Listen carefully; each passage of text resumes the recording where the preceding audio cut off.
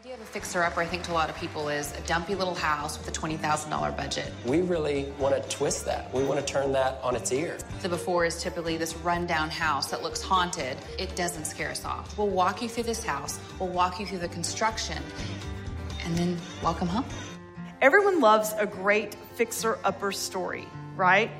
When ugly, unlivable homes are transformed into beautiful, inviting homes, it's amazing.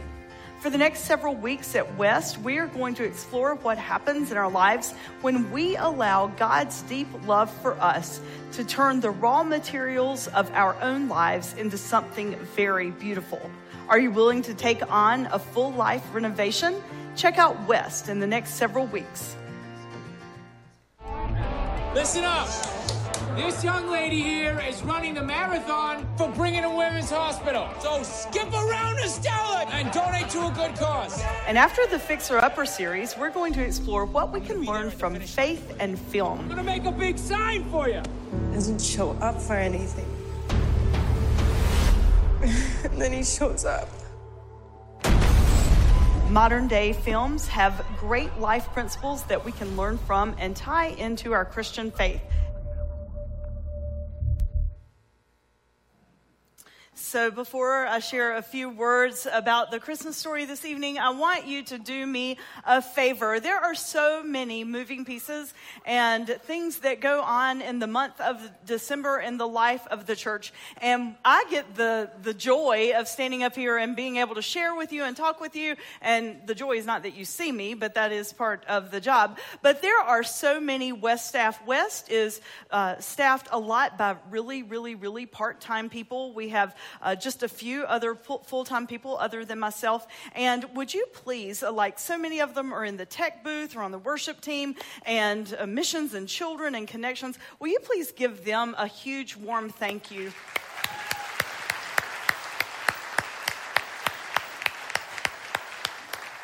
I might be sort of a perfectionist, and so we have this drive for excellence here, and so they put up with me, and they work so hard, and they're all exhausted, and so I wanted them to hear a public thank you from you, so thank you for doing that. Now, I want you to clap one more time this evening if you have ever gone to a Christmas party where they do that dirty, I've heard it called Dirty Santa, where they go and you take a gift away from someone else, like you unwrap presents, and then, depending on what number you get, if you see a present that somebody else unwrapped that you've decided that you want more, you get to go take it from them. Will you clap if you've ever played that?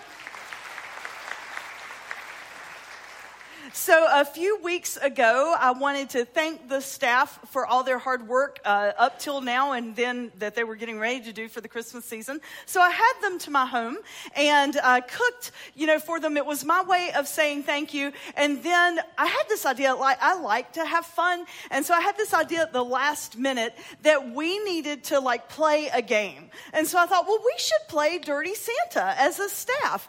And one of Scott and my personal goals is over the next several years to get rid of a lot of the stuff that we have. And I'm ashamed to say that we had lots of new stuff. I mean, just random stuff in our home. I think there were gifts that I bought years ago that I meant to give to somebody and then I never gave them. So, it's just random, totally random. And I thought, we need to play Dirty Santa.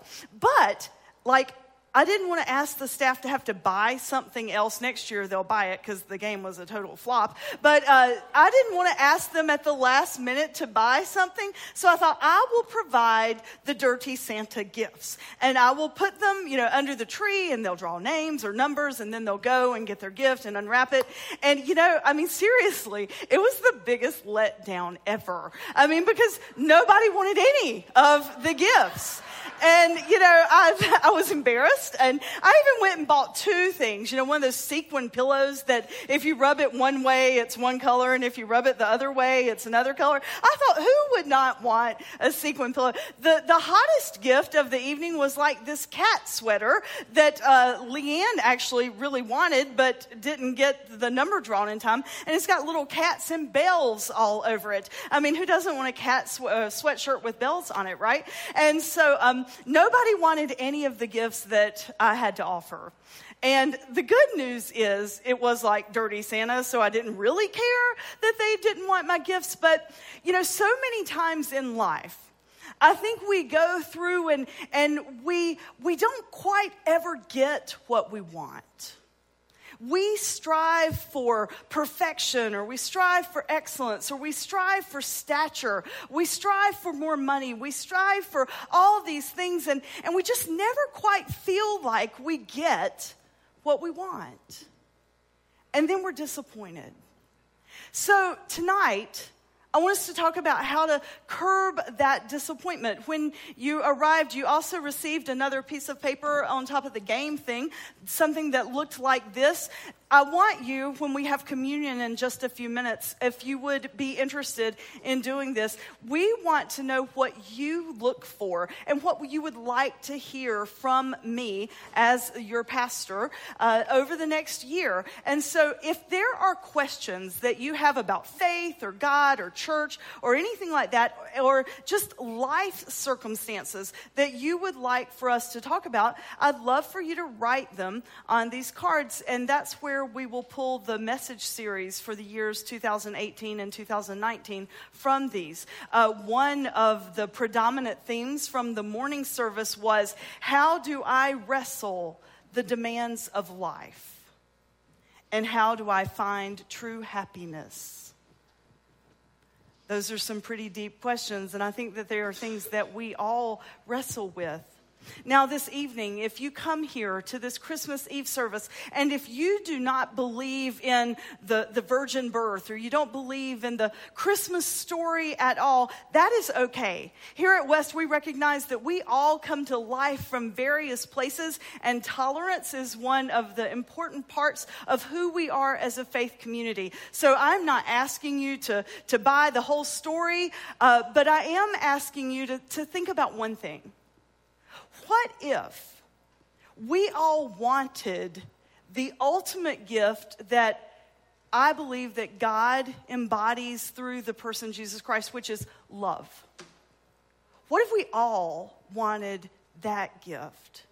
And what if we wanted it so much that we were willing to do anything for it? Love is a universal thing. It's a universal feeling. It's a universal concept. It's universal actions. It's why we did the Stop the Chaos Challenge in December, because maybe if we had a gentle reminder every day to do something nice for someone other than ourselves, then we wouldn't be as grumpy when we're waiting in line to check out, or, we're stuck in 77 on traffic, or in traffic. Maybe we stop and remember that this world and this life is about something that is so much bigger than us just trying to achieve for ourselves. That is the lesson that came in that manger so many thousands of years ago, is that, that defenseless nature of that little baby, that humble way in which the Christ child was born, teaches us that maybe if we want to experience joy and hope and peace and love, that if we would embrace it with that humility and that vulnerability, then maybe our lives could be a little different. I want you to hear a passage of scripture this evening that is different than what you would hear on a normal Christmas Eve service. It's taken from the Gospel of Matthew. It also appears in Luke. This was an important concept to Jesus that he taught for years as he was ministering with the people that he came in contact with, and it was about children. Hear this from the Gospel of Matthew. It's chapter 18, verse 3. Jesus called a little child over to him and had the little child stand among them. And then to all the people that had been following him and listening to his teachings, he said, I tell you, and I'm going to tell you the truth, unless you change, and unless you become like little children, you will never enter the kingdom of heaven. So therefore, whoever humbles himself like this child is the greatest in the kingdom of heaven.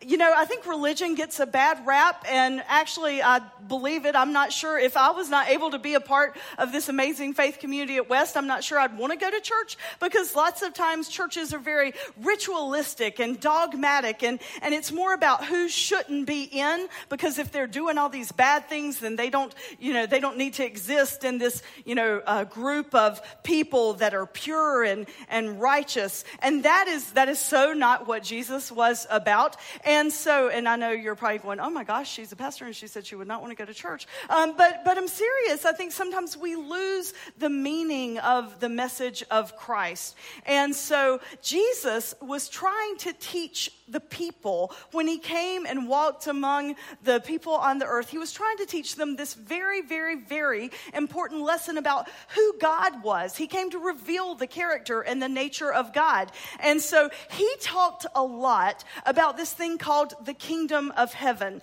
And I think in religion, we have given heaven this bad rap, because we treat faith and we treat church like life insurance. We think that if we come and we do these good things, then it's going to keep us out of the bad place, or, out of hell. And our goal is to get into heaven. That is not what Jesus was teaching at all. Those are constructs that have been created by man and church and structure and dogma and polity over thousands of years. Jesus said one of the first lessons that he started to teach when he began his public ministry was to repent. And repent means to turn. It means to change. And then he said, for the kingdom of heaven is at hand. And heaven meant God.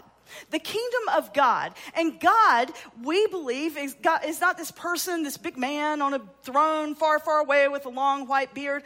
God is love. And so Jesus came to say to the people, repent, for the kingdom of heaven, the kingdom of God, the kingdom of love is at hand.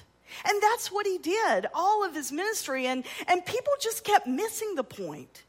They just kept missing it, and they wanted to worry about status and structure and all those things that we still focus on today.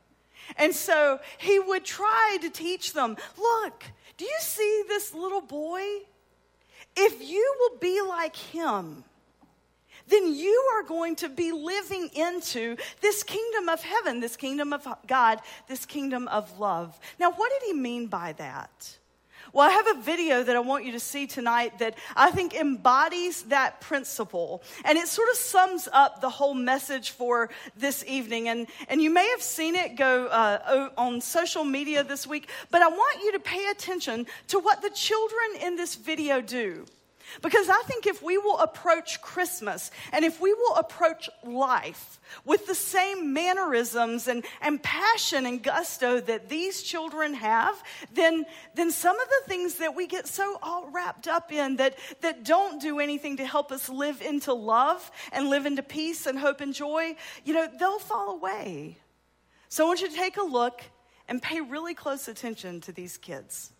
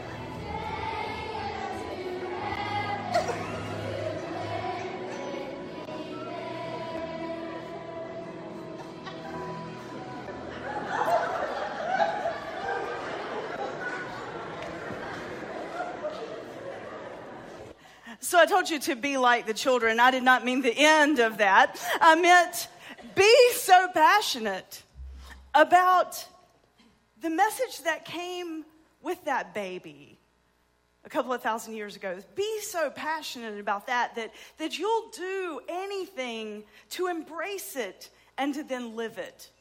Because that baby represented love. You know, as soon as we are born and we start walking and talking and figuring out life, we become so defensive. And we don't like being vulnerable anymore. And we hide our vulnerability by things like anger and judgment. And we don't embrace our vulnerability and be willing to say, you know, I'm afraid or I'm hurting. The message of love that came in that manger so many thousands of years ago came in the most vulnerable way. And the beautiful part about Christmas is that we can live as vulnerable people. And there is a love and a peace and a strength that is far greater than anything we could ever imagine if we embrace it. Will you go with me to the manger tonight? Because if we'll go and if we will be like that little girl that's the sheep, and if we'll pick up that gift of love that is for all people, and if we'll carry that love with us, then we will truly live into the kingdom of heaven and of God and of love. Now hear these words as we leave from the Gospel of Luke. As the angel choir withdrew into heaven, the shepherders talked it over. Let's get over to Bethlehem as fast as we can and see for ourselves what God has revealed to us. They left running and found Mary and Joseph and the baby lying in the manger. Seeing was believing. Then they told everyone they met what the angels had said about this child. All who heard the shepherders were impressed. Mary kept all these things and pondered them in her heart. The shepherders returned, and this is the part I want us to walk away with tonight. The shepherders returned and let loose. They were glorifying and praising God for everything they had heard and seen. It turned out exactly the way they had been told. May we go and may we be a people that let loose in love. Merry Christmas.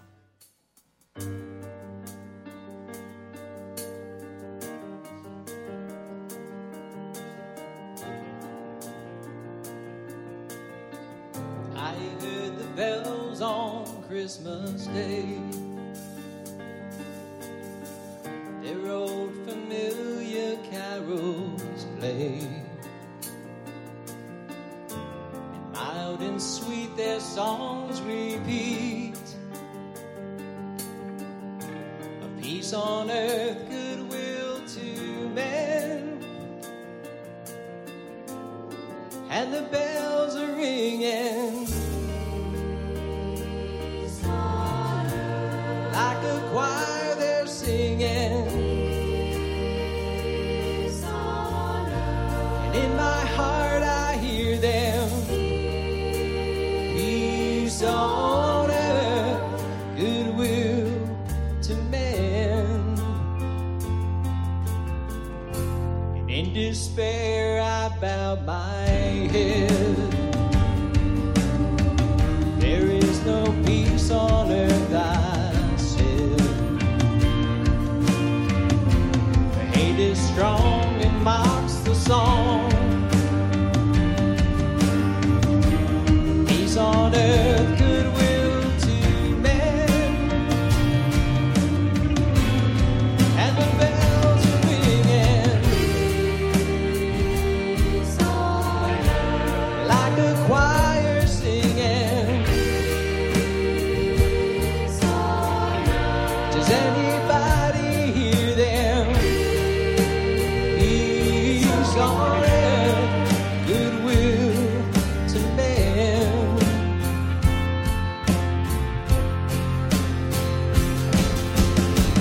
Then rang the bells, all loud and deep. God is not dead, no,